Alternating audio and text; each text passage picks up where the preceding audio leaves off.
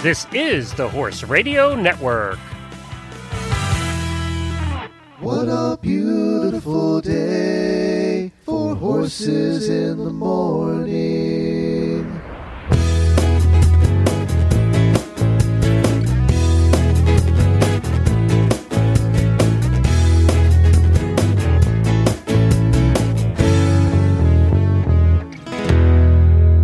It's Tuesday, and it's Endurance Day, but not only that, it's Tevis Day. And I am Glenn the Geek from Ocala, Florida.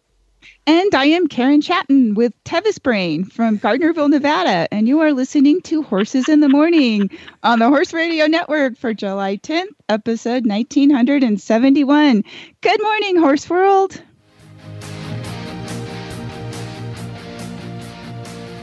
When your start time's on Saturday and your finish time's on Sunday, and it doesn't get much better than best conditioned, and completing the challenge is the challenge, you're an endurance rider. Let me ride through the wide open country that I love, but don't fence me in. Let me be by myself in the evening breeze. Listen to the murmur of the cottonwood trees. Send me off forever. Well, good morning, everybody. Thank you so much for joining us on this Tuesday, the Tuesday episode, endurance episode before Tevis. A couple months ago, I asked Karen if she was going to ride in Tevis this year, because she has a few, 1,000 times.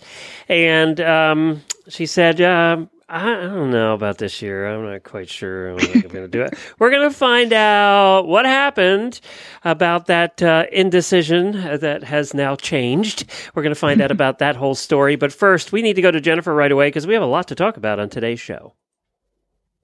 That's right. Coming up on today's endurance episode, it is all about Tevis. And we are joined by Lara Wereb, who is riding her gaited horse Spin Out Merlin this year. And then Kellie Moore Fryman stops by, and she's a Tevis she's going to stop by, and Tevis first timer. And then Natalie, I can't talk today. Yeah, just going to have to excuse me. Natalie Sundstrom wraps up the show, and she has some Tevis Gremlin stories. So stay tuned for the fray, folks. Thank you very much. So you've been to a couple endurance rides since we talked last. Yes, and that's part of what influenced my finally making a decision. I did the Wild West 55 with my junior, who's been riding Bo this season, and I rode Chief. And that was kind of a tough technical 55-mile ride with lots of single track. And both the horses came through in really good shape. It was hot too, my wasn't horse, it was hot, yes, Northern California. And I'm kind of dealing with something new with Chief. He's finally starting to finish losing the eyesight in his left eye, and so he was really spooky on that ride. And when you so say finally losing, he's had eye ulcers in that eye for 10 years after he ripped his eyelid apart many years ago. So I figured, well, that's one positive. I can stay on almost anything that's jumping and decelerating and going sideways on these narrow trails, right? So I lived through that. Then we went to the LaGrange Ditch 50 in Weaverville, which was also very hot. Actually, I think it was 100 degrees. And it's very technical with drop-offs on both sides. And so Chief, he's smart. He knew he couldn't spook there. And so we had a much better ride there. And that was kind of cool because both horses handled the ride. They handled the heat. And when we finished that ride, it put Bo's mileage at 9,990 miles. Wow. So for new listeners, Bo has been with you how long? 12 years. 12 years. And in that 12 years, almost 10,000 miles. And Bo, did you get the Bo directly from the breeders? How did you get Bo? From my friend Carrie, who's a trainer. And he wasn't really quite for sale at the time when I contacted her, but she had lost part of her pasture, so she kind of needed to downsize. She was going to keep Bo originally as her own horse. And then when she regrets that now. Anybody would. I mean, he's turned out to be a really nice horse. And he wasn't an easy horse. He was the kind of horse, if he was in the hands of a beginner, he would get away with stuff. He definitely would. He has an ornery streak in him, but luckily I was experienced enough to to be able to read him and keep him from doing dumb stuff like trying to put his head down and buck or, just get away with being naughty and dumb because he is quite the character. So we came home from these last couple of rides, and then every time I go out to feed, here comes Bo. He's running in at it, full run, tail up, looking just, like that bright-eyed Arab look. And I'm thinking, man, this horse still thinks he's young and he's How frisky old is he? and he's 20. 20. Yeah, okay. So I came home and I thought, let's just print this entry out for Tevis. I just want to read it, see what it says, So I print it out and it sits on my counter for a couple days. And let's remind everyone, how many times have you been to Tevis before? I've completed 7 times out of 8. And with this horse, with Bo? 5. 5, okay. 5 times. And so I'm thinking about it. And then, it's like one way or the other, it's not going to hurt if I just fill out the form, right? Right. So I start to fill out the form and it's still sitting there. And I thought, let me see if I have any, envelopes or a stamp, right? So I do. I have one stamp. And I get the envelope and I fill it out and put the entry in. And there it sits on the counter for a couple more days, Then my junior came over and she saw the entry form and the envelope and she took it with her and mailed it. She'll teach you a lesson. I guess you're going, huh? So now I'm entered. This year, Karen didn't enter Tevis. She was entered into Tevis, yes. Now, before we get to that, I want to talk a little bit about more about Bo at Tevis, but you mentioned your junior, and you said that this LaGrange ride was very technical. Did she ride with you, and was that difficult on her? What did she think? Yes. I think there were points where she was a little bit scared and nervous, because it's not just that it drops off, but you're curving and turning through trees where you have to duck. And, that was the most technical ride I think I've ever had her on. And she's done the Tevis Ed ride twice. So she's been on other technical trails. And like I said 2 years ago when I did this ride, if you want to know, if you can do this ride, go ride Tevis first.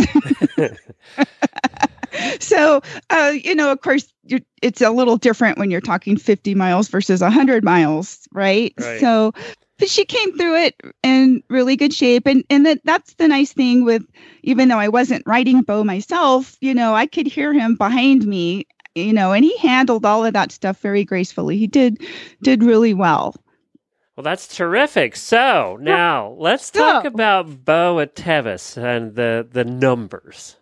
Okay, the numbers is right now we only need 10 miles to reach 10,000. So hopefully we will get it this year at Tevis. And if so, this is also going to be his 10th 100. And also, I believe this will make Bo the highest mileage horse to ever complete the Tevis. Wow. Right now, Smokey Killen's horse Bandit set that record in 1985. He entered Tevis with like 9,920. And Bo is entering with 70 miles more than that, 9,990. So if you finish, Bo is going to go down in Tevis history. Yes. Well, that's terrific. I know. And one of the coolest things about doing Tevis even if I don't do it every year, is that it causes me to get everything fixed and repaired on my rig, makes me go over all of my tack and my gear. I'm getting my awning fixed. I'm getting the brakes and bearings checked. And so and I'm also getting a new pair of tights, a new pair of Crazy Legs tights. She showed us. Now, for new listeners, Karen's kind of known for wild patterns on her tights when she rides at Tevis, and apparently every time you pick out a new one, right? Of Crazy Legs. I like to, yes. Yeah, yes. And she showed us the pattern this year, and let's just say she will be scaring away the bears. There is no bear that's going to come anywhere near her with these on. I can't even describe them, but they're very colorful. Yes. And they custom make them, right? So you'll be unique. Yes, and she even makes a cell phone pocket for him. Oh. for when, you want to have your cell phone with you, but you kind of want it out of the way, but you want to be able to get to it quickly if you need to. And Speaking of which, put your cell phone away from the mic.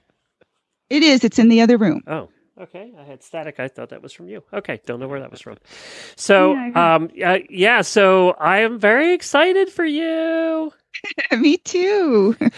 So you've got everything fixed. The rig is ready to go, and everything costs 10 times more than it should when fixing a rig, and that's what we discovered that.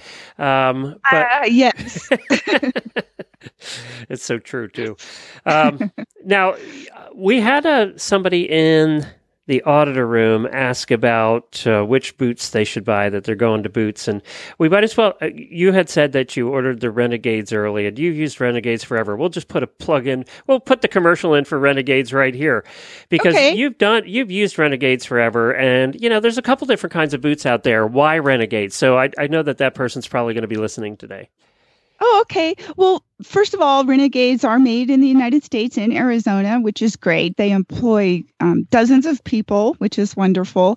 They make a great product. I've been using the Renegade boots for, 10 years now, and thousands of miles in that time. I've used the strap-on version on Tevis and other hundreds, and that's mostly what I use because they're so easy and simple to put on.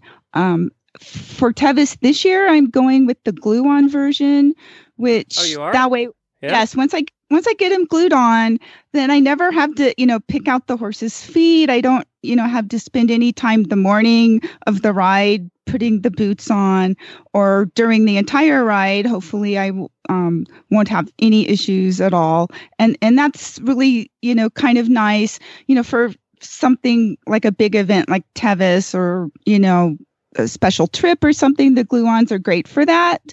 But also, I've got the option of the strap-on boots, which are both really nice. And they come in several colors. So, yes, my boots are going to be matching with my tights and my tack. Of course. And, yes, for those that do want to learn more about the boots, go to renegadeofboots.com. And let's give a Tevis 101 here, too, for new listeners. We have a lot of those to the show who aren't maybe endurance people.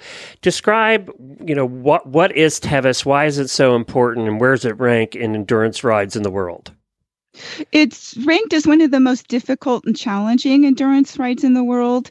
It's starts in Truckee, California, and it finishes in Auburn. It goes 100 miles across the Sierra Mountains. Which is an interesting thing about it, too. It's one way. It's not around in circle and back to the beginning. Exactly. It's a point-to-point ride. And I knew that had a name, but I couldn't remember what it was. Yes. And so logistically, that makes it more challenging and more difficult. You only actually typically have a chance to see your crews at the 2 1-hour holds, which is about 1/3 of the way and 2/3 of the way. But they have about 800 volunteers at this ride, and very large vet team. Yes. Holy cow. It's the biggest, I'm sure, biggest endurance event, of its type. Although I do know, like the Quilty in Australia gets more entries, but I don't believe they have any kind of the logistical support and volunteers that the Tevis has. Wow. So you'll have 2 vet checks then, 2-hour holds? No, 2 1-hour holds. We actually have several vet checks. Okay. It's, yes, quite a few vet checks. You've got like 2 times they've checked you before the first hour hold, and then you have a couple or 3 more before you get to the next hour hold. And then after you leave that, you've got 2 more and then the finish. I think it's something like 10 altogether. So what happens logistically? So you have your support crew. They go to the first. Do they meet you at every vet check and also the holds? Are they constantly leapfrogging forward? Well, what I try to do now to make it a little easier is I try to have more than one crew. Originally, we just took a couple of our very best friends and hoped that we'd still be friends later. And we would send them to all the checks all day long. But that would run people ragged because they had to get up at the same time we did to ride. And then they're running all day long and then they're staying up waiting for us to finish. So now what I try to do is I try to send a couple of different friends down into Robinson's to the first hour hold and then have a a different set or add a different person to help at Forest Hill, and then possibly somebody different at the finish line for us, so that they get a break and they can go take a nap or eat or whatever. And that seems to work really well. Although a lot of the crews kind of like getting to do the whole thing throughout the whole day. But it's very exhausting crewing. It's hard work. It's like 30 hours of being up. Yeah, it just sounds that way. Do you like the vets? Do they have vets for every stop, or do they leapfrog forward? Yes, they leapfrog. Okay. So you might see one vet at the check-in, but then you won't see him again until you've gone 65 miles. This is what makes this a little bit harder, because a lot of the other endurance rides you'll come into the same vet. They don't have to move. You're coming into the same location, whereas this one has to move. Right. And so at every check, they've got to have, they've got the radio people, they've got the number checkers, the, in and out timers, the pulse people, the people helping the vet scribes and the vets. And then they've also got treatment vets in case somebody needs a horse treated. They're very good about pulling a horse from the ride and giving it fluids before it gets into serious trouble to avert, any kind of serious thing going wrong. And that's why I always feel safe on Tevis, because I do feel like I'm in some of the best hands out there with, the support with between all the volunteers, ride management, super experienced, and so are the vets. And if you want to see some dramatic pictures, just go to Google Images and search Tevis Cougar Rock. And you will see some of the most dramatic images, beautiful images you're ever going to see of partnerships crossing a rather daunting hill. So you'll see that. And there are 151 entries this year so far. I mean, I think that'll go up and down a little bit before we get the rides at the end of this month. It looks to be 5 different countries. We have several from Australia. We have Mexico, the United States, Canada, and Japan. So Japan, do they always send over a couple? Usually. Yeah. And do the people coming from like Australia and Japan, do they catch rides here? Yes, they lease horses typically. Gotcha. Okay. So that's interesting. And it looks like a lot of the riders obviously are West Coast. It's a haul from Florida, although we do have some Floridians representing this year. But 151 is a little less than last couple of years. I remember 180 in the last couple of years, but again, that could change. So with last minute entries like yours. I'm not on the list yet, so hopefully you'll make it. So yeah, so it's kind of the Kentucky Derby of endurance. This is the one that you aim your life for, and we're going to have a newbie on today, somebody who hasn't ridden it before. Right, that's coming from Ohio. And a couple that have ridden it, in addition to Karen. So we're going to hear some stories today. Today's going to be Tevis Story Day. But we have Kristen here. Why don't we go to Kristen first, and then we'll get to your endurance tip, which kind of is an extension of that. So Kristen, of course, is from Distance Depot. She joins us every month to talk about different products and things that help endurance riders and riders of all kinds. And Kristen knows a little bit about Tevis, too. Good morning, Kristen. Good morning. Good morning, Karen and Glenn. How are you? Good. This is our All Tevis Day today. Great. So, well, I'm anxious to hear all the stories. I know there's so many great stories about this ride. Okay, so today I really want to talk about the human electrolytes, because I know how important it is. At the last ride, I came in with a heat headache and I took some human electrolytes, and by the last loop, I felt great. So they really, really help. So tell us about what you have. Okay. Well, we have a couple of different things. We offer the Redmond Real Salt, basically salt for your table to replace the salt that you may have. It's definitely a healthier salt. It is mined in the U.S., and it's basically nature's first sea salt. It's the only salt we use here at HRN headquarters. It's the only salt we have. Yeah. We love that salt. We love it too. Yeah, it's the same thing, as far as I understand. It's the same thing that they give the horses. It's just ground up, pretty much. Yes. Yeah. And it has 60+ trace minerals, so it's really healthy and much better for you than regular table salt, which has been bleached and iodized and It tastes so good on. too. So it does taste good. Yeah. And they say take the sea salt difference and taste the Redmond brand, and I mean there's a huge difference. They also make I a can seasoned salt, like you put on steaks and stuff. They make their version of a seasoned salt too, which is really good. We have that as well. It is. Well, I have a small 2-ounce size and a 10-ounce size, and so you can try that if you're not electrolyting already. We also have the Noon brand of electrolytes for humans. I contacted some of my rider friends who are also marathon runners, and this brand kept coming up over and over, and I really like this brand. It works well for me as well. They're tablets, hydration tablets, that you add to water, so pretty easy to carry in your rider pack or for your crew to carry for you if you have crew. Do you know, do they recommend you can take this- starting those before you ride, or does that have no advantage? Well, I suppose it depends on yourself. The electrolyte thing for everyone is a little bit different, but I would preload. If I were going to do Tevis, I would start and make sure that I was very well hydrated before I started, or any event, even just going out for your run. I mean, if you're not hydrating and drinking, which obviously mixing it with water also helps you keep the water in there. So, always a good thing. And I know that preload. brand, it's NUUN. I know that brand really promotes the fact that so many of the hydration drinks are loaded with sugar, and theirs is not. And I know that's one of the big things that they really talk about. Yes. And it has clean ingredients. They're plant-based sweeteners, so instead of just sugar. And I guess they contain 1 gram of sugar or less, so it's pretty low. And it's a non-GMO sourced dextrose, so very healthy, gluten-free, soy-free. So obviously we're not being tested, but I know it for clean sports, for runners and so on. It's good for them. I like what they say. But, that much sugar belongs in ice cream, not your sports drink. That's their right. text. That's right. Exactly. And they're really good tasting, and they don't taste diety to me at all.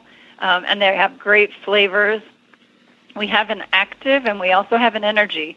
And the energy side of the Elite has a green tea, so extract. So again, plant-based caffeine, but gives you that little extra boost for those who might need that. Me. Citrus, lemon, lime, orange, grape, all kinds of great flavors. So try these. They're really good, and I think you'll like them.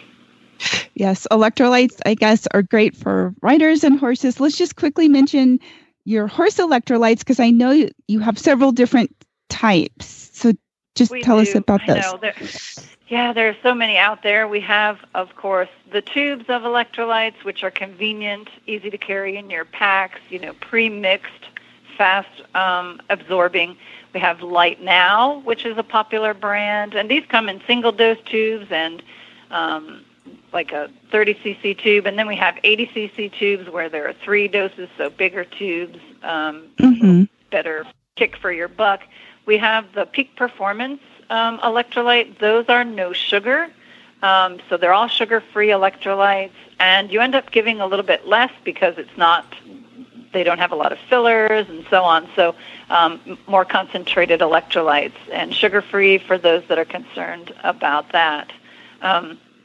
There's also Enduramax, which has been on the market for years and years, and it has a buffer. They're paste, so helping the stomach, because when you're electrolyting heavily, you have to start being concerned about the stomach being irritated. So you have to be careful about that, but every horse is different. And then, of course, we have economical powders. We have a Perform & Win, which is really palatable. The horses love it. It does have sugar, which is what makes it so palatable. But like for our guys, it's about 100 degrees here every day lately, and they're just standing out there in the field sweating. So when they get their breakfast in the morning, I put a scoop of Performing Win in. They like it, and it makes them drink. Immediately they come out of their stalls, go over and have a great big drink. So I know it's keeping them hydrated. Oh, good. And one of the things... Oh, I'm sorry. Go ahead. Go ahead and finish. Oh, well, I was just going to go on to others, but go ahead. I was just going to mention the dosing syringes, because I think those are a really cool idea for the powders that you can mix up your own and use the syringes. Yes, you can make up your own formula. We have a lot of riders out there making up their own formula, adding calcium and potassium. And as you become more educated and ask more questions and learn all what's best for your horse, absolutely. We have a 60 cc dosing syringe, which is really just a regular-looking syringe. We have larger dosing syringes that have metal tips, so when you're inserting it into the horse's mouth, you can't crack the plastic tube. And they're very easy. You can, draw up. If you have it all mixed up in a bowl, for instance, you can really draw up the electrolytes, whether you mix it with applesauce or some people use Maalox, water. Just draw it up in the syringe, and then it's easy to administer. We have a 70 cc dosing syringe and then a 200. The 200, of course, is bigger, so sometimes the guys do a little better with those because their hands are a little larger. It's more difficult for me. Sure. I like the 70 cc or the 60 cc. Right. These just look more like you're going to be more successful with actually getting the electrolytes in the horse instead of all over you. Yes. And they have, the metal portion of it that you insert, it's easier to get it back on the back of the tongue because it's long and thin. So you can place it on the back of the tongue and really dose it in there. Right. Okay, so if somebody was interested in ordering from you, how would they go about contacting you? Well, they can visit us at www.thedistancedepot.com and or give us a call toll-free, 866-863-2349. Well, great. Thank you for joining us, Kristen. Have a great day. Thanks, Kristen. Thank you. Bye-bye. Bye. Well, let's continue that before our next guest is going to be a few minutes yet. Let's continue that with, you kind of wanted to talk about riders keeping cool. And beside electrolytes, what can you do? And you certainly have a lot of experience with trying to keep cool during long rides.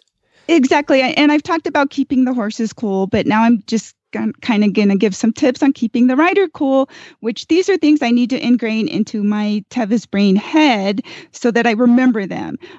Some of the things that a rider can do to keep cool is to use a helmet visor like a Debrim, or there's also other brands. Use a cooling vest. They work really well in a lot of conditions. Not always so good when there's really high humidity, but a lot of Tevis is pretty hot and dry. So rides like that, the cooling vests are great. And they are currently, I noticed, on sale at the Distance Depot right now. Keep the cooling vest wet. You have to remember that. It's really easy. You get so busy taking care of your horse. As riders, we need to remember to take care of ourselves kind of first, because if we aren't coherent and, keeping up with our own, hydration and cooling, we're not going to be much use to our horses. So it's real important for us. Remember to keep, cooling your vest off. I've been using arm sleeves on some rides this year, along with long sleeve sun shirts. And sometimes just splashing some water on the arms really helps give you that kind of a refrigeration effect once you start moving back down the trail again, and that helps cool you off. It's important to stay hydrated and take electrolytes. They really do help. The newer cooling towels, which I first learned about these a couple years ago at Tevis, made by Equa Cool Down, which is in Florida, and they use them there. So we know these do work very well even in humidity conditions. Jennifer's used those, and she also always, when she's riding here in Florida, always uses the long sleeve shirts. Yeah. It helps. And those are also available at the Distance Depot.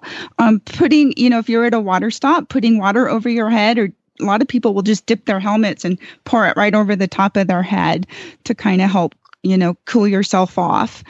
Stay in the shade when you can, when you're on a break and stuff. Try to, watch where you're at and get into the shade for you and your horse. That's important.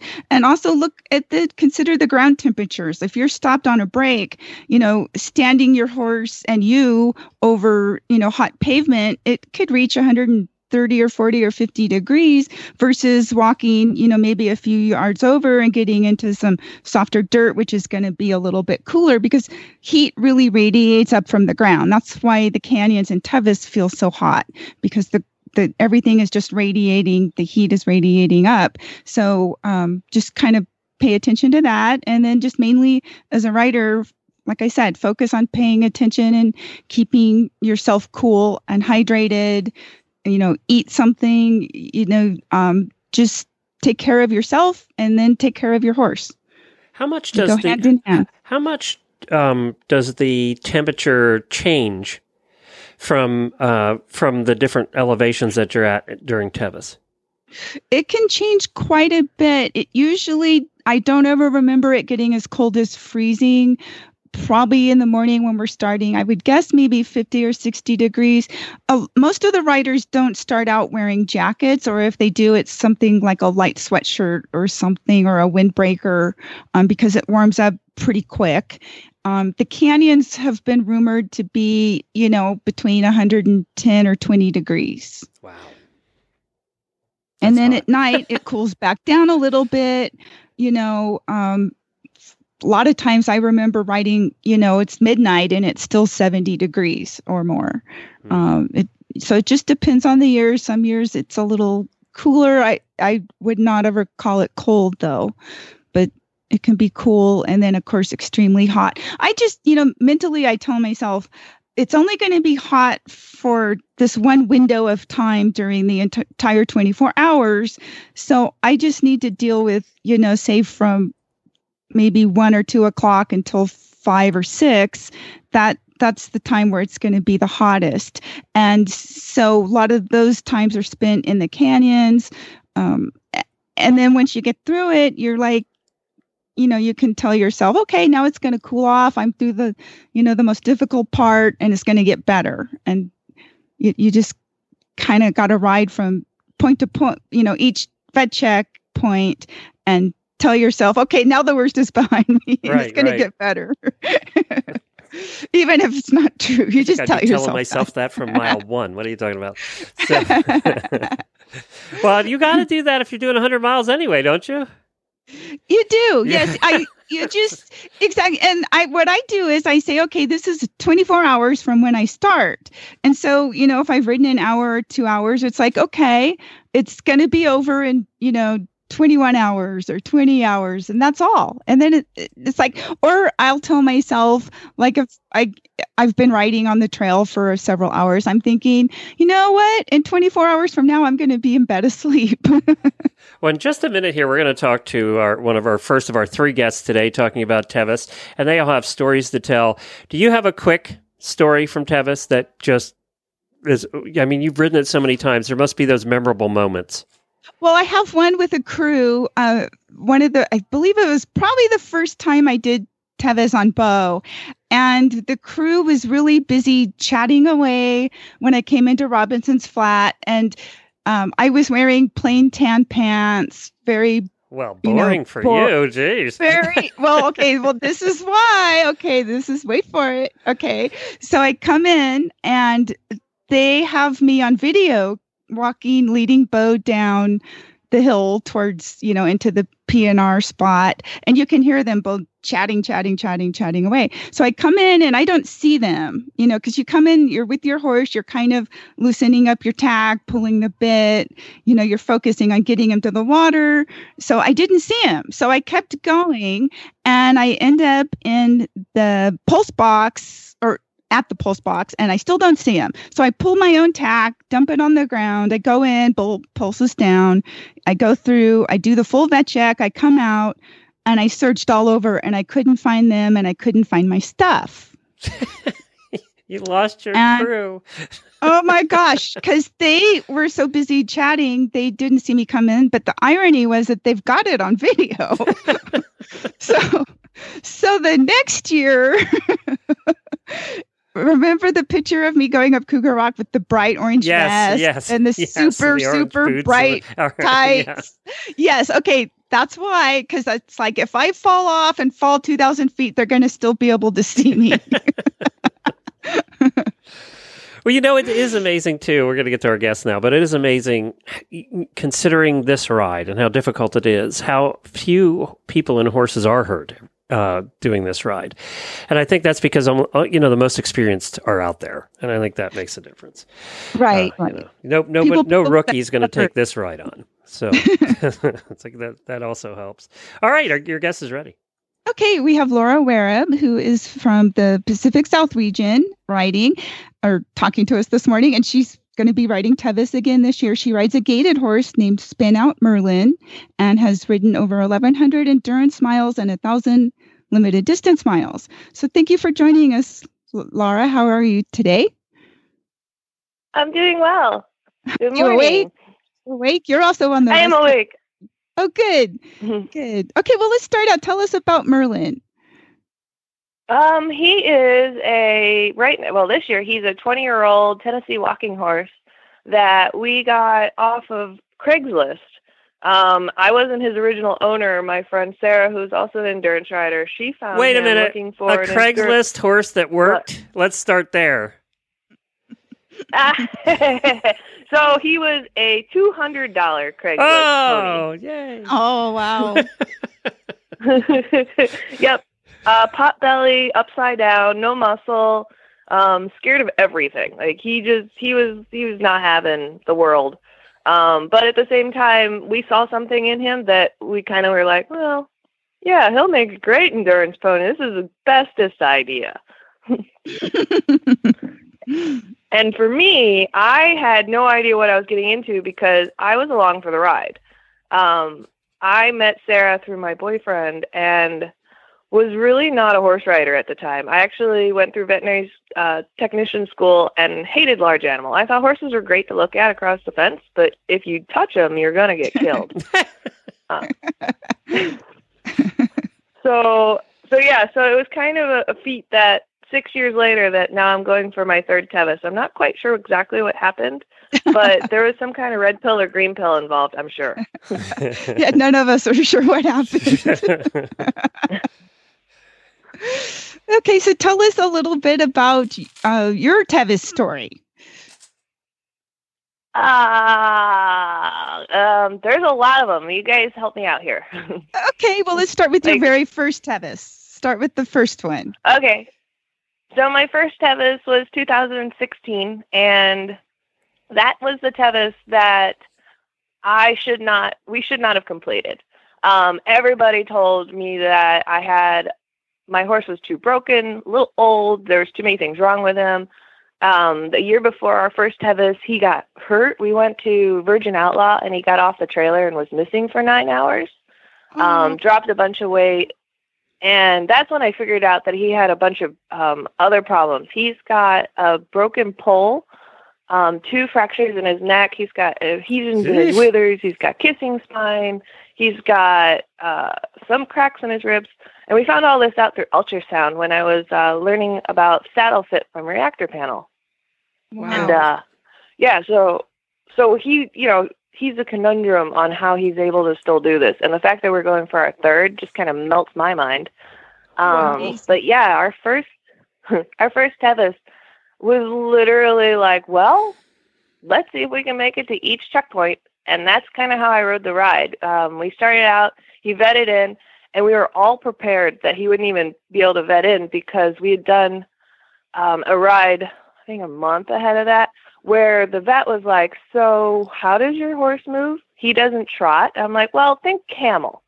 And they're like, so how about you get him to trot? And I was like, no. If you want that, we'd have to set up poles. And so his vet card said he was grade 1 lame in his right front and his right rear. So I was like, well, shit, I'm never going to make it through this. So our crew,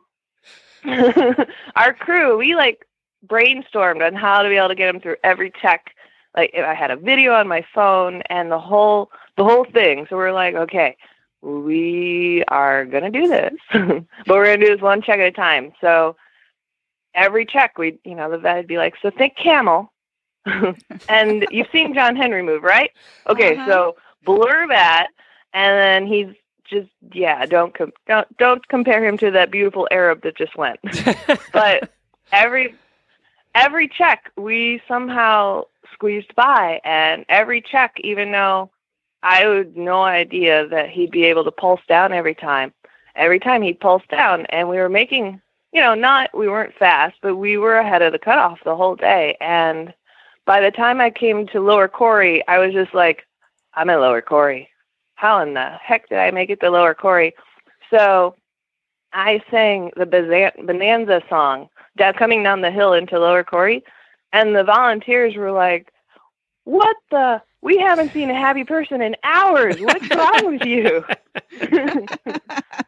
Well, we came in. Let's reverse a little bit, too. I think we need to reverse a little bit because, everybody was telling your horse couldn't do it, but you had just come off some traumatic years, too.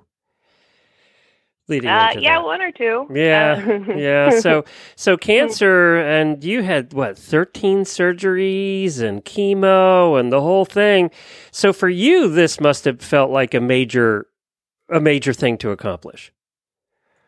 It was. For me, it was huge because when I was diagnosed, I had stage 4 breast cancer that had already metastasized to my liver. When my first test came back, I had cancer in lymph nodes in my chest, my neck, into my abdomen.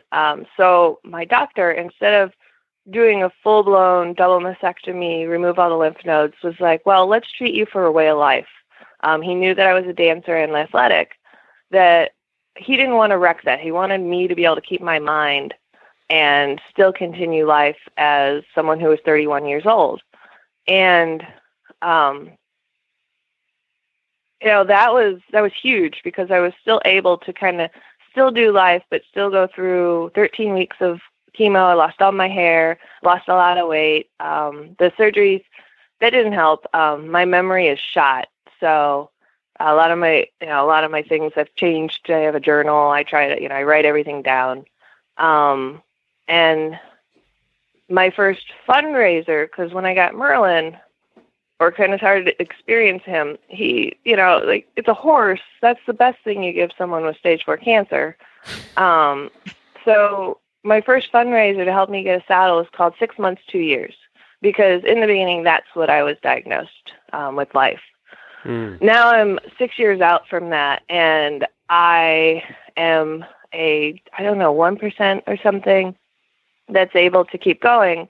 And I swear the reason, and I tell this to everyone, and I'm never afraid to tell my cancer story if anyone has any questions, that, you just got to keep going. And having a horse was huge. I couldn't believe that I bonded with this animal and he bonded with me.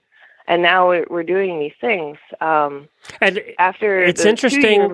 It's interesting and amazing that, one, you were able to come through that, but also come through that with a horse who also had his own set of problems, right? I mean, yeah. Between the two of us, we were kind of a train wreck. We should never have made it through our first Tevis, let alone just making it through endurance rides. And I'll have to say that Dave and Annie Nicholson with the XP World. They were huge. Like Annie kind of just fell in love with me and, took me in and just kind of was like, I helped volunteer for her and she, helped me, see the rides and really experience. And that whole, that part of the AARC world became my little circus family and just gave me a lot of push and gump and go. And then I started doing other things, ARC rides and meeting more people after I got not shy. And the support out there is huge. So, I see on Facebook or on social media that people don't know if they can do this with handicaps or things going on. And it's so not true. It's like, there's so much support out there. It's huge. It's cool. Well, I got to ask you then, that leads to the next question. And I know you've thought about this, is without Merlin, would you still be here? No. I know you thought about that. There's no way. Yeah. I would. Yeah, no. I think about that. That's probably my one cancer. Like, it gets to me. Like, I think if I didn't have the series of things that happened in my life back 6 years ago, I wouldn't be alive. Well, that little horse, that little inexpensive horse, was dumped in your lap for a reason. Yes, everything happens for a reason.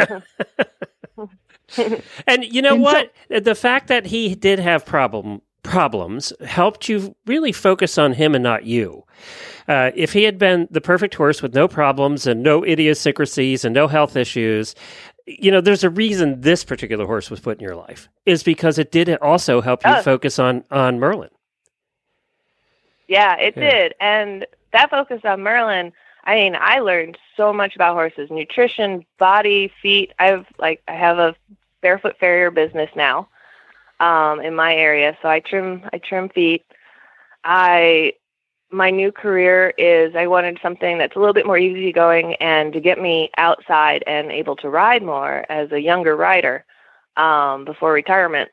I now have a horse and rider massage business, and this is all from Merlin, being able to do his body work, stretches, trigger point and muscle release.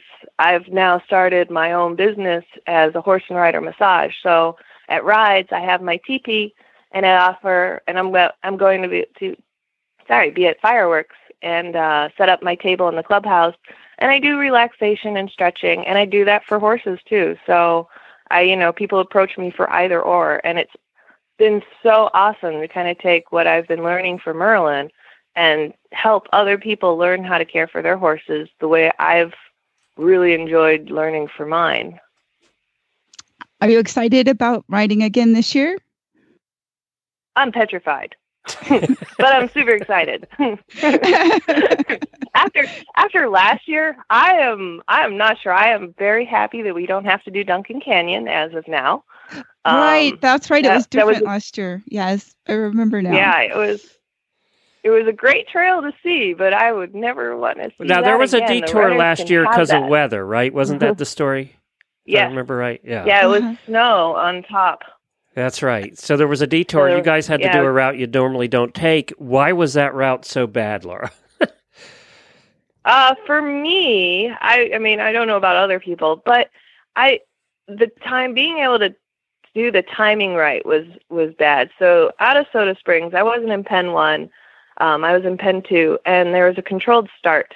And the controlled start, by the time we finally got to get over the bridge where they let us go, we already had lost about half hour to 45 minutes. And in Tevis, as everyone knows, your time is huge. So by the time I hit the road, I was riding with people, and I was like, hey, guys, we got to go. We've lost tons of time. And they didn't want to overtax their horses in the beginning, which is very smart. And that's normally how I ride. But last year, I just booked it down that 10-mile road, or I don't know how many miles it was, made it down into Duncan Canyon. But the thing about that canyon for me was it was single track, which that's no biggie, but there was this layer of fine silt dust. So as horses went through it, if you weren't the leader, you couldn't see your trail.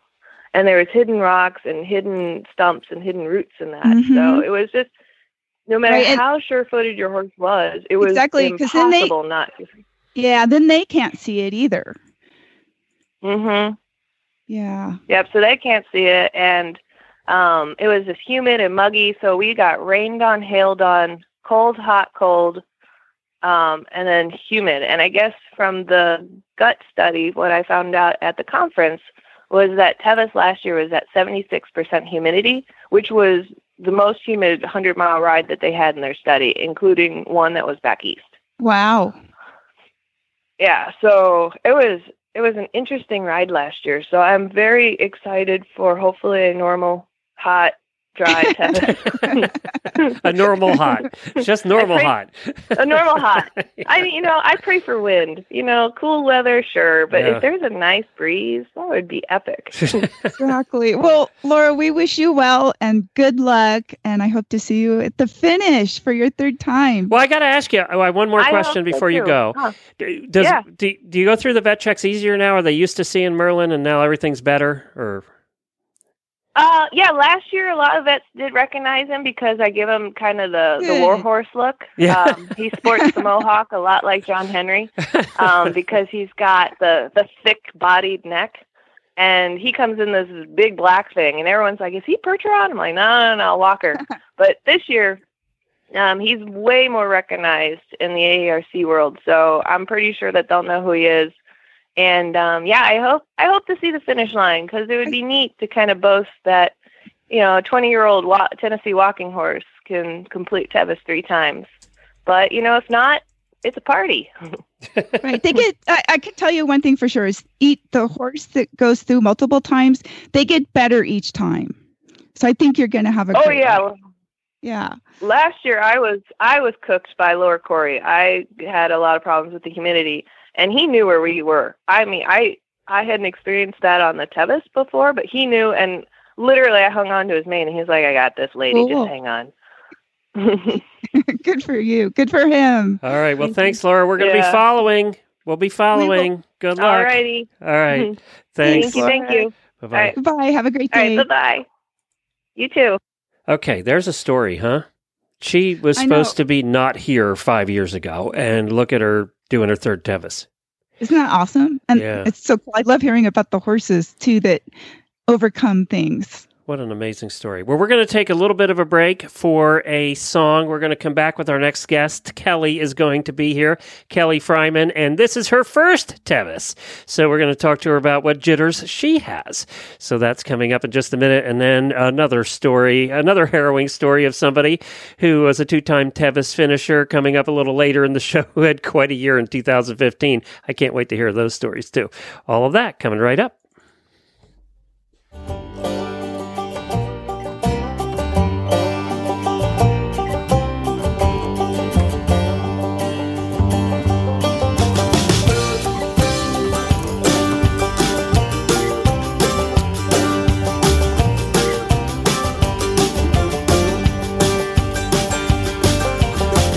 First word that I ever said, visions of galloping in my head, manes flowing, tails held high. I knew that I was born to ride. I was born to ride, like a bird was born to fly. Fish gotta swim, sun's gotta shine. Love me, love my horse, 'cause that's the way I'm gonna spend my life. 'Cause I was born to ride, born to ride, born to ride.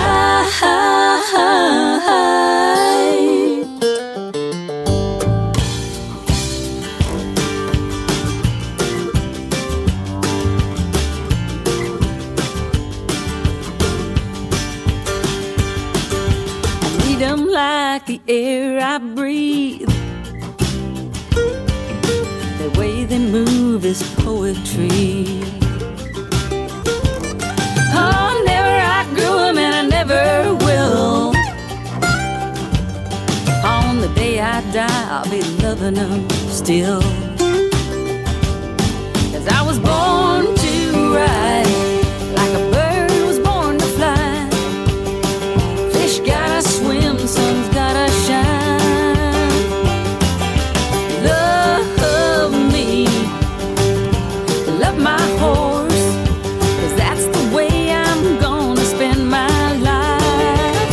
'Cause I was born to ride. Well, that's Marianne Kennedy with Born to Ride. You can find all of her songs at mariannekennedy.com. Our next guest is ready. First timer. Yes, Kellie Moore Fryman. She is an endurance rider from Ohio that is coming to her first Tevis this year. She rides a horse named Praise the Lord and has 5,000 miles and has been riding since 2001. So welcome. Good morning, Kellie. Good morning, Karen. Good morning. Are you excited? Oh my gosh, I am beyond excited. There are no words in this world that can explain how I feel and how emotional I am. You have so it's safe to say you have Tevis brain. Oh goodness. Does it get worse or does it get better? It's a roller coaster. We'll let you know at the end of the race, right? We'll let you know at the end. Yes, you're not alone though. So, that's the kind of cool thing. Everybody can understand what you're going through that's been there. everybody but my husband. He doesn't quite get it. Oh, he would get along great with my husband. All right, I gotta stop you there. I want to ask you, because I am America's Horse Husband. I have to ask you about that. So he kind of gets the normal endurance stuff, but is he terrified for you doing Tevis? Does he get Tevis what it is? I'm not quite sure that he gets the actual Sierra Nevadas. This is Tevis. You're going to ride on the side of a mountain part. The part that I think he's most nervous about is the mechanical part of me getting there safe with my truck and trailer, thousands of miles away from home, untouchable by him, but only touchable by, perhaps a tow truck on the side of the road. I think that scares him the most. So he's not coming along? He's not joining you for this adventure? He is not. Yeah. He is not. I'm bringing two of my bestest girlfriends. One has done endurance for many, many years, and one is so excited. I think she's almost a little more excited about Tevis than I am. So I have two great crew people coming along with me. Well, tell us about your horse. So praise the Lord, he's a standard-bred Arab, and I actually bred and raised him. So I have a lot on my plate. I created the monster that he is and take full responsibility for that. He's a very strong horse, very opinionated, just a good work ethic, loves to go down the trail and loves to do his job. I feel very confident that together we're going to get this enormous goal completed.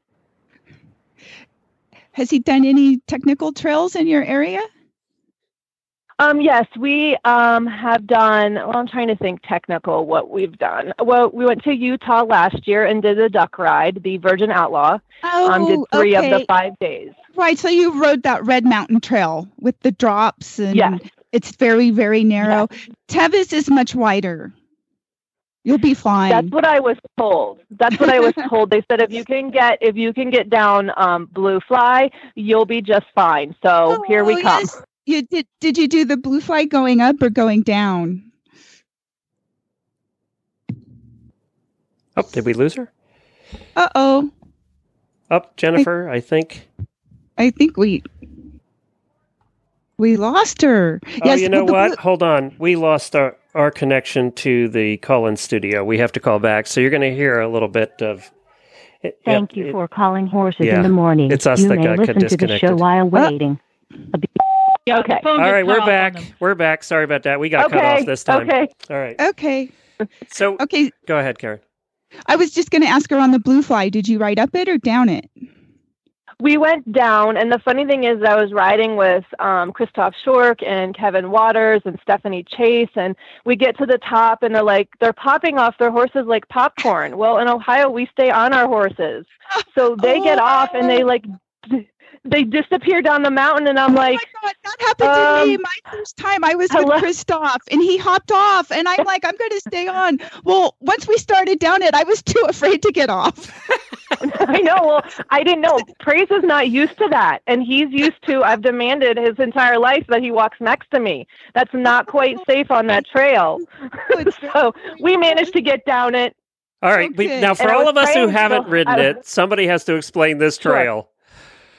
It's okay, so the trail, ahead. It might be 12 inches wide, maybe, and it's a sheer drop-off both ways, up and down on both sides of you. Ugh. So here Praise is trying to walk on my right side about 5 feet on top of me. So I'm panicking, and he wants to circle. So the down circle is he's 5 feet below me, and I'm trying to get him behind me. And finally, I was just praying that they would go on because I was riding entirely too fast for my little Ohio horse out there in the mountains. So they went on, but I got to the bottom of Blue Fly, and there they were waiting. And I went, oh, no. So anyway, we got back on, and we continued to the lunch break, and then I sent them on. But, Blue Fly definitely makes you think about the trail. I don't think I'd want to do that without a horse. I mean... Yeah. I know. It's steep in spots. It's pretty slippery going down it. Yeah. Yeah. So, and here I am on my feet. And then we have the elevation. I am not used to that at all. So I am like, thank goodness, going down, wheezing, trying to gasp for air. Kelly, are you going out a little early for that reason? Are you going to go out a little early? No. So the advice that I've been given is you either go out 2 weeks ahead, and you can correct me if I'm wrong, or you go, just a couple days. With my work schedule, I'll be leaving here in Ohio on July 22nd. We're going to take 5 days or less to get out there. So we're going right to Roby. I will not go to the fairgrounds until we're done. That's actually, I think that works because it's hotter in Auburn. Roby is cooler. Right. And I've heard both sides of that coin as well. Someone said we like to bake our horses in the hot sun so that when they get to Roby, they feel more refreshed. So this whole trip, yeah, I know. And it's all in how you look at things. I'm going to complete my visualization every single day as I see that finish line banner, and it's me on praise, and we're riding underneath it. Great. That's perfect. That is And one thing about horse people is you always have multiple opinions, and they're all right. That's one thing about horse people. Yes. in their own mind. Yes, they're all right. Exactly. You got to do what works. And I'll have my own. I'll have my own opinion next year. And it will be absolutely right. Well, I will look for you at Roby Park on Friday because I'll have something for you. Wonderful. And I haven't told Glenn yet about the Tevis Angels, but that's it's how so amazing. First contacted with Kellie Glenn is I offered on my Facebook page for any of my my friends' first time riding Tevis that I would make them a Tevis Angel, which includes the tail hair from both of my endurance horses. And it's like a guardian angel that will fly along with you and keep you safe. And that's cool. That is so cool. And you got hair from two horses that between them probably have 18,000 miles. So that has to bring some kind of good luck. More like 25. Oh gosh, 25. Yeah. It's amazing. What is the thing that you're... I'm sorry, go ahead. Go ahead. No, go ahead. I was just going to ask, what is the thing that you're most concerned about? What is the thing that worries you the most about this particular ride? I'm not worrying about anything. Well, because I feel like... No, listen, I feel like when you admit that there's a worry inside, you emulate it to the outside. So I am going with no worries, no apprehensions. Of course I have them, but I'm not saying them out loud. Okay, well then let me change that. What is the thing you're most excited about this particular ride? The buckle. I'm going to go, and I paid for that buckle, and that sucker is coming home with me. Are you planning on going over Cougar Rock? To the what? I'm sorry. Are you planning on going over Cougar Rock? Oh, yes. Yeah, we're going over the rock. I got to have that picture. So it's the only thing that would change my mind on that is if there were like 15 people waiting, then I'm going to have to go around because I've got to think of the time. Exactly. Yeah, I think that picture and the buckle are the two things, right? That every endurance rider wants is that picture and the buckle. I know we've only used Karen's picture about 1,000 times in everything we've promoted. I know. Here. So. Well, any picture that you see anywhere, you know immediately where that picture was taken, either Cougar Rock or the finish line. I mean, immediately. I bought something from someone off of Facebook, and I saw her profile picture, and I was like, oh my gosh, I have to talk to her. That's the finish line. I mean, everybody knows those two pictures. Well, and if anybody's just going, what the heck's Cougar Rock? If you're not an endurance rider, just go to Google Images and search Cougar Rock Tevis, and you'll see a million pictures, and you'll understand after you see them what we're talking about. Yes, for sure. It's a little turn to the right and up and over. Is that right, Karen? A little turn to the right and up and over? She's got it all planned out already. Yeah, no, there are volunteers there that are going to direct you if you need to be directed. But yes, you sound like you're a strong, confident rider. You're going to go right over it. Every time I go over it, I think, God, that picture's not going to turn out because it felt like my horse just kind of walked over it. And then I'm so excited when I see the picture later because, the pictures really make it more dramatic than it actually is. It's really not as big of a deal. So just don't let that, Says the girl who's done it 8 times. I know, it's amazing. I told her in my little Facebook when we were talking yesterday, I am going out to ride with the elite because this is the elite in my mind of our sport. So Karen is definitely in that group of elite. Aw. Well, I am so looking forward to meeting you in person, and I wish you the best of luck this year. And I will see you in a couple of weeks. Have a safe trip. Awesome. Out. Thank you. So, Karen, thank you, and thanks for including me on this little fun. Before you go, Kellie, Karen, we'd be remiss if you've done this 8 times, right? You completed 7 you said earlier. Yes. So, what is the thing? What is the thing that you tell? What is the thing that you told Kellie? What is the thing that you tell other first timers about this particular ride? Ride from check to check. Which means? Means go from one check to the next check, and each time you go, you're that much farther. So just one step at a time, basically. One step at a time. Yes, exactly. And just visualize. And once you've already started, you can always tell yourself, in 24 hours from now, I'm going to be done. Yes. So let me give you a little more information. So not only was this my year of my 5,000 miles, this is also my 50th year. I turned 50 this year. So this is a lot of stuff going on. I ran my first half marathon this year. I'm doing Tevis this year. So it's a big year. Good for you. Wow. That's amazing, actually. So, and that just goes to show you can get into endurance at any age, right? I mean, that's one of the things we've talked about before with endurance, is you can get it in any age, and you're proving that. It's exciting because you can come with any horse, any tack, any mentality, and as long as you train for what you're asking of your horse, you're going to do it. Mm-hmm. Well, good luck. We'll be following you, and we'll be seeing you at the finish line.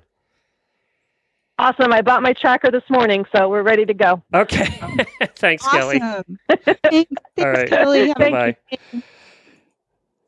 Well, there you go. We are meeting some of the most amazing people today who are doing this particular ride. We have one more to come. Actually, the next guest is not doing it this year. She's 8.5 months pregnant. Yeah, Jennifer's getting Natalie on now, but she's like about to have a baby.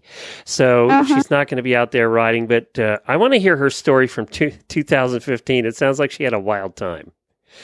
So. Yes. There are so many stories. Everybody that goes to Tevis has a story. Where can people follow Tevis if they want to follow? They kind of have trackers that go all day long. That's how we follow you.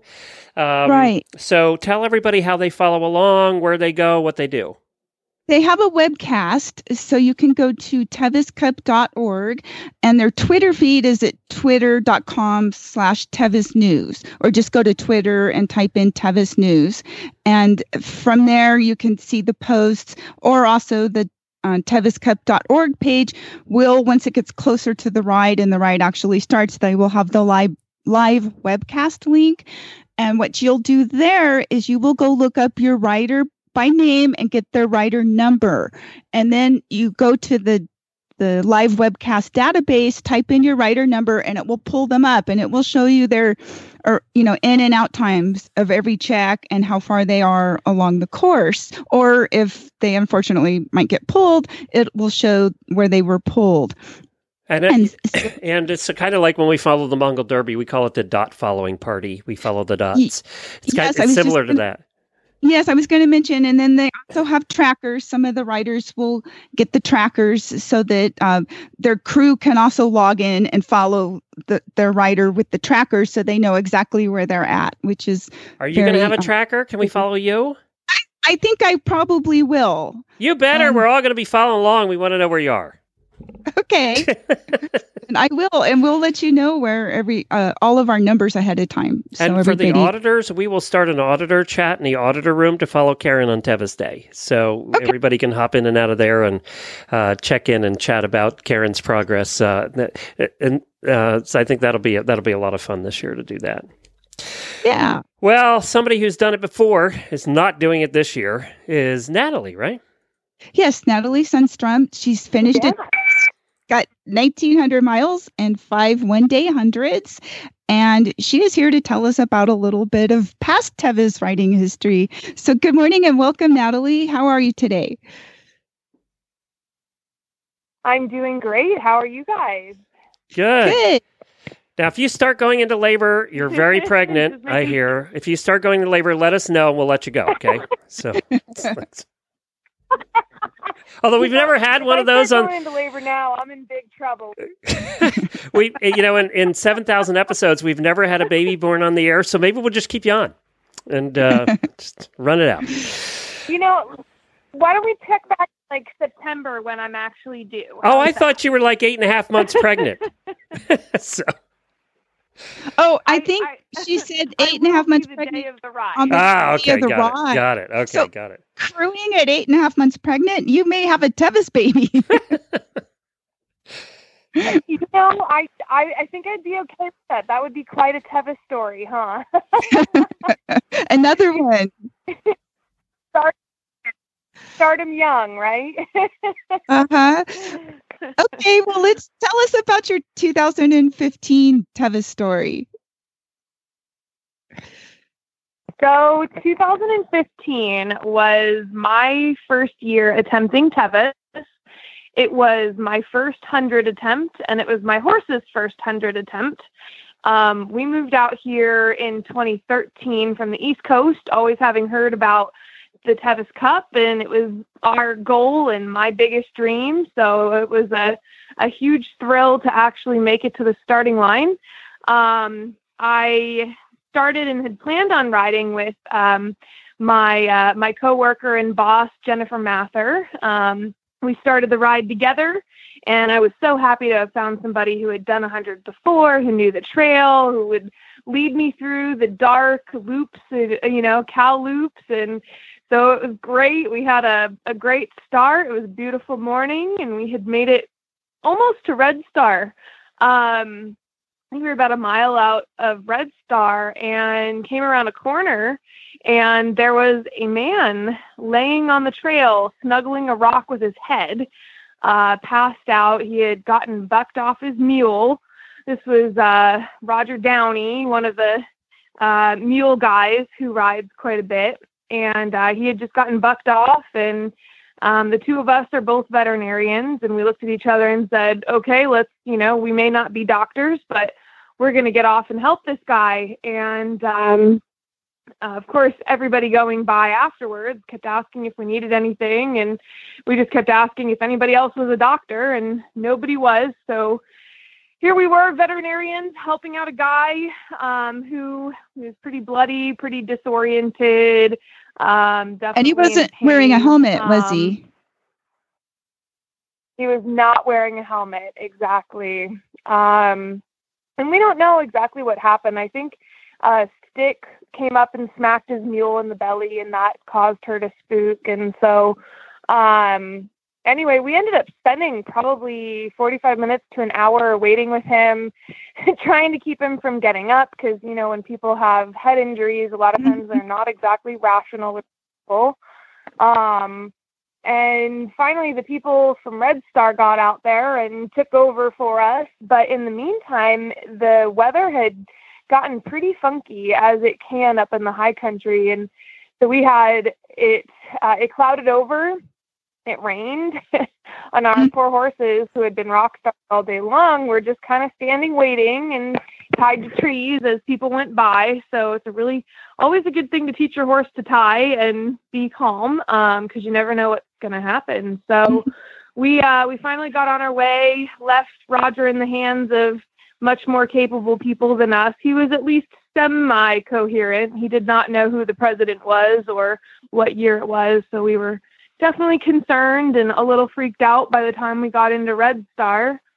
And at that point, my partner's horse had started having some issues, had a hard time coming down with his heart rate, despite having 45 minutes of standing around. So we kind of, we'll take it easy, and took our time and got into Robinson, and we made it through Robinson. It took a little while for her horse to pulse it in, but all right, fine. And kept going, and by that point, the day had obviously heated up, as it will in Tevis, and I was going, okay, here we go. We made it through the first holds, and our crews were all pretty, they were pretty worried, because nobody knew where we were or why we were so far behind our schedule. And so that was also at Robinson when the helicopter came in and they medevaced the rider out. And so everybody was behind. People were delayed from leaving. It was a big mess, and a lot of people got delayed already. So we took off out of Red Star and kept making our way through and made it all the way to Deadwood before my partner's horse tied up pretty bad. And Here we are, an hour and a half behind our ride time, going, oh God, now I'm short my partner. And all the anxieties that come with, okay, if you continue on, you're riding this by yourself unless you find somebody else. So she got pulled. I was about to leave Deadwood and my horse choked. Jeez. On some alfalfa. So all these things are going on, and it's just like, okay, what else? But we waited, and he cleared it on his own. And at this point, I'm at cutoff time. Which is not where I had planned to be. I wanted time, and somehow made it through the canyons, made it up into Michigan Bluff to see my crew again. And I remember just bursting into tears going, my horse choked and I don't think we can do this. And of course, at this point, my horse is like, oh, people, I know where we are. And there's food in front of my face and I feel great. So somebody kicked me in the pants and said, no, you're fine. Keep going. And I think I took off towards Chicken Hawk, bawling my eyes out just a little bit. Made it through, ran through that last canyon. And when we hit the bottom of Bath Road, my horse had been there a couple times and we were again still pushing cutoff. And he took off at the bottom of Bath Road. He was like, I know where we are. The trailer's up ahead. Took off at a trot, and then you hit all the people on Bath Road. And I wasn't expecting that. This was again my first Tevis run. And my horse just picked up this huge trot, and we're flying up this hill, and then we start hitting more and more people, and then we're tannering, and then all of a sudden we're hand galloping, and people are yelling and screaming, and oh man, it's one of my favorite memories. And somehow made it in. I think we had 2 minutes before cutoff time at Forest Hill, and we made it through. My horse Pulse. After Forest Hill, we caught up with a rider from Canada and then another one of my friends. And somehow, instead of being led through the dark by our fearless leader, I became the fearless leader in the dark and made it through somehow. And man, crossing that finish line that day was the most incredible, most difficult, most amazing feeling that I think I've ever had. It was definitely a hard-earned 100, not the first 100 experience I had anticipated, but so worth it. Poor Roger ended up having 4 broken ribs and a punctured lung and a concussion and a couple other things that I don't remember the exact story, but I just remember being, I wouldn't have changed it for the world. I wouldn't have gone by and kept going and let him stay there. And since then, every time I see him, I make sure he's wearing a helmet. Yes, he does wear a helmet now. He does. And that was my first ever experience. Wow. And he's an older guy, so I'm sure that was a pretty tough wreck for him to get through. I think he was in the ICU for a week and a half. Oh, wow. No. So wow. Yeah. Yeah, but he's back out there, and his mule, another mule, finished Tevis the year following and has had a lot of great miles. So, he's still back out there. Happy Thank you for stopping and helping. It's wonderful that, people will do that. And people will. Every time I've seen stuff happen on almost any ride, people always stop to help, which is terrific. I think that's one of the best parts of this sport is that people will, like you said, they'll stop and help regardless of what happens to their ride. Like even if I had gotten pulled for overtime, I still would have said, you know what, I did the right thing. I'm happy with what I did and I feel good about it. And that's all, And I heard your horse jumped across the finish line. Oh, I forgot that part. Yeah. So after getting into the stadium, my horse that I was riding that year, he's a big Arab saddlebred. He's about 16'2", so he's a big boy. And despite being huge, he is the weeniest horse ever and will spook at just about anything and everything, which made the canyons and the cliffs and everything that much more fun. But of course, we've just ridden 100 miles and we get into the stadium and everybody's, there's loudspeakers and cheering. And my horse is in there trying to do it. What's that? Bright lights. He's in there. Yeah, bright lights after being in the dark, and he's spooking at all of the banners in the stadium. I almost couldn't get him to go in a straight line. He's spooking sideways. Everyone's laughing. I finally get him going and said, all right, come on, we have to cross the real finish line. This is ridiculous. And I get him up into a trot. He picks up a canter on his own. And I can feel him about 3 strides out from that chalk line going, oh, God, I'm going to spook at the line. And I just went, oh, come on, buddy. And I booted him as hard as I could because I was just over it. And he got to that chalk line and jumped it as big as he could. That's one way to finish. He wasn't too tired. No, he was not tired. Gotta love him, though. That's awesome. So does your finish line picture have you all 4 feet above in the air? He's got a really big, funny expression on his face. They didn't capture the full jump. We have a video of it, but my face in the picture, I'm laughing at him hysterically. It's a good one. Everybody look at the stories you have to tell about your first ride, though. I mean, if it had been boring and ordinary, you wouldn't have all these great stories. Yeah. Oh, yeah, and the memories, I mean, that's the kind of stuff you replay in your mind over and over, it just, yeah, and, the following year, I made it all the way to Francisco's before I got pulled with a lame horse, so luckily we were lame enough that they picked us up at the bottom and we didn't have to hike out, and last year I rode my other horse and we made it all the way to the finish line again, and, Tevis is always an adventure. There's always some story to tell. Hopefully not as many crazy things as what I had my first year, but exactly. Something happens every Karen, you would know. You've been through it enough times. Something always happens, right? It does. Well, Natalie, thank you so much for joining us. We really appreciate it. And congratulations. We got a month and a half early. Thank you. Well, I will be at Tevis in whatever capacity I can be, even if I'm just dictating what gets done. But my little horse will be there with a good friend of mine riding him. So, yeah. Well, good luck to you. It's always good.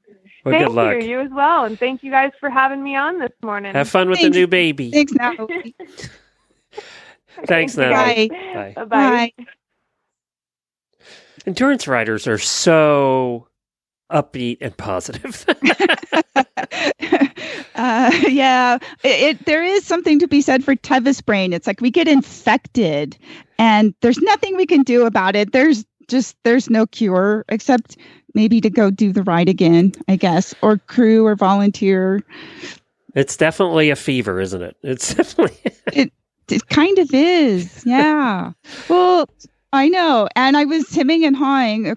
Of course, subconsciously in my mind, I was getting ready all year with building the horse up and, incrementally increasing his workload and his heat adaptation abilities. And, we kind of were working towards it with just, it's in the back of your head, but without wanting to consciously admit it. Well, give everybody the website for Tevis again. TevisCup.org. And that's where we can find all the details about who's riding. You can follow that day, and the date of it again is July 28th. Which will be the last Saturday of this month. So definitely you'll want to follow it then. The ride starts at early. 5:15 a.m. And we have until 5:15 a.m. on Sunday. And that's West Coast time, right? California time. Yep. Uh-huh. So that'll start around 9:00 here, and we'll be following. Good luck, Karen. You're going to do great. You always do great. Yeah. Well, we'll see. The odds of since I have made it through 7 times in a row, the odds aren't really necessarily in my favor. But it's like, who cares? I have to try. You have to try. You're going to be fine. Yes, I have to give it a try. You'll be rooting the others on. They'll all be following you. Exactly. And my junior, she's 11. She was jumping up and down when she heard I was actually going to do it. Is she coming along to crew? She's coming along to crew. Yay. And she's so excited because next year she'll be 12 and she really wants to ride. Can you ride at 12? At 12's the earliest you can ride. I didn't know you could ride that young. Wow. Well, that's great. Well, next year we'll have to follow both of you. Hopefully. We'll see. All right. One day at a time. Thanks, everybody. There are lots of rides all over the country, not just the Tevis. Check out the AERC. That's the American Endurance Ride Conference online at the ride calendar. To find a ride in your area, it's aerconline.org, aerconline.org.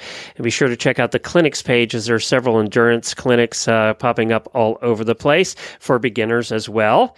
And we're looking forward to following you, Karen, and thinking about you and thinking good thoughts for you and Bo. Thank you. All right. Thanks, everybody. If you want to catch past episodes of the Endurance episode, there are lots of them. Just go to horsesinthemorning.com, scroll down in the middle of the page. You'll see all the little banners across the page for our Tuesday and Thursday episodes. Click on the Endurance one, and it'll bring you to all the past episodes of the Endurance show, and you can go back and take a listen. Karen, through the years, has given us lots of tips and tricks and things that she does to get through endurance rides. So if you're at all interested in that, that would be a good thing to do. All right, Karen. Wear your helmets, everyone, and have a good ride. Yeah, wear your helmets. I can't even believe you're not that isn't required on Tevis. I know. I just can't believe that's not required. I don't get that. But anyway. All right. Thanks, everybody.